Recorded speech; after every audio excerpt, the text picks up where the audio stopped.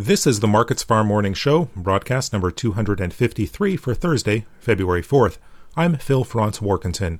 The ICE Futures canola market was mixed Thursday morning, retreating from overnight gains in the most active front months, while the new crop contracts were higher. Canola up $4 to down nearly $5. March down $4.90 at $690.20 per ton.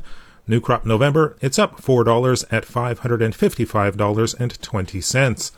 Overbought price sentiment and speculative profit-taking contributed to the losses in the front months as canola continued to back away from recently hit multi-year highs. However, ongoing concerns over tightening old crop supplies remained supportive as the market works to ration some of that demand. Overnight gains in Malaysian palm oil and a slightly weaker tone in the Canadian dollar this morning also helped underpin the futures. In the U.S., soybeans are holding on to small gains while corn turned mixed and wheat is lower. Soybeans up 2 cents in the March contract at $13.73 per bushel.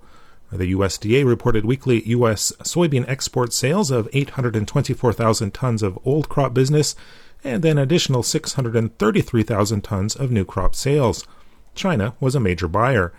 Uncertain South American weather conditions kept some caution in the bean market, with rains in Brazil alleviating dryness concerns, but also leading to harvest delays.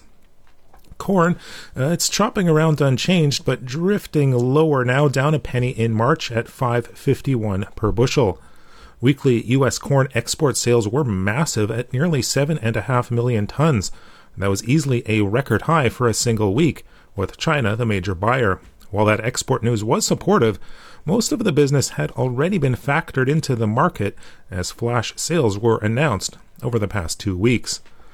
Wheat futures, meanwhile, are steady to lower. Minneapolis down only a penny in the March spring wheat contract at $6.24 per bushel. The winter wheat's posting larger losses, down 7 cents in the March Kansas City contract at $6.18 per bushel, and Chicago March wheat down 11 cents at $6.37 per bushel. Weekly U.S. wheat export sales of about 650,000 tons were at the higher end of trade expectations.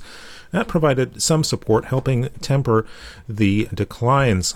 Forecasts calling for cooler temperatures in some U.S. winter wheat growing regions also provided support amid concerns over possible winter kill.